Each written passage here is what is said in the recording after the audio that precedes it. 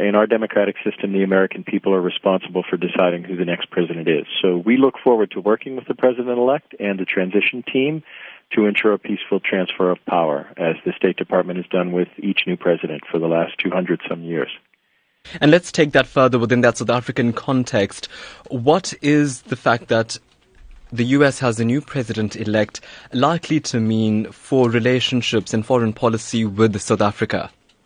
Well, I should emphasize that right now we're still working for President Obama and his administration, and he's in office until January 20th, 2017. So until then, it really wouldn't be appropriate to speculate on the policy initiatives of the incoming administration. But I think what I can say is that what we've seen in the past is that there's a lot of support for our Africa policy in both the Democratic and the Republican Party.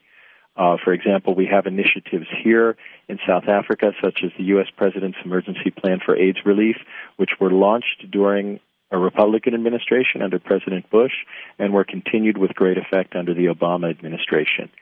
So I would say to our African listeners that I think there's a lot of support for the U.S. involvement in Africa on both sides of the political spectrum. Well, President-elect Donald Trump, going into the campaigning for the presidency, often said he wants to create a new America.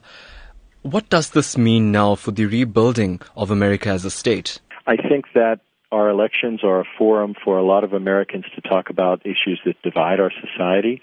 We know that there's been a lot of rhetoric in this election and some very strong feelings expressed.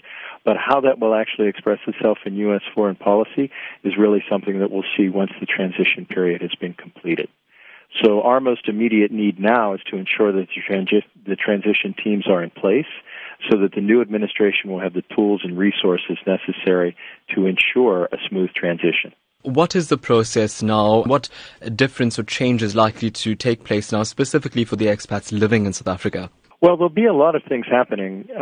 For expatriates in South Africa, I don't know that it will make any particular difference if they're here as private citizens. And for those of us who are career diplomats, as I indicated, we serve the President of the United States, regardless of who that person may be.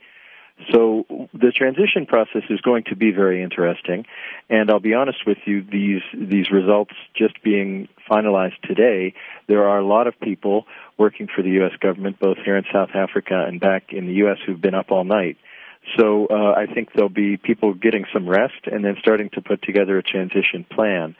So what typically happens then is that the incoming president-elect will nominate members for a transition team, or he'll select members for a transition team, who will then work with a transition team from President Obama's office with the intention to have a smooth transfer of power by the time the president is inaugurated on January 20th next year.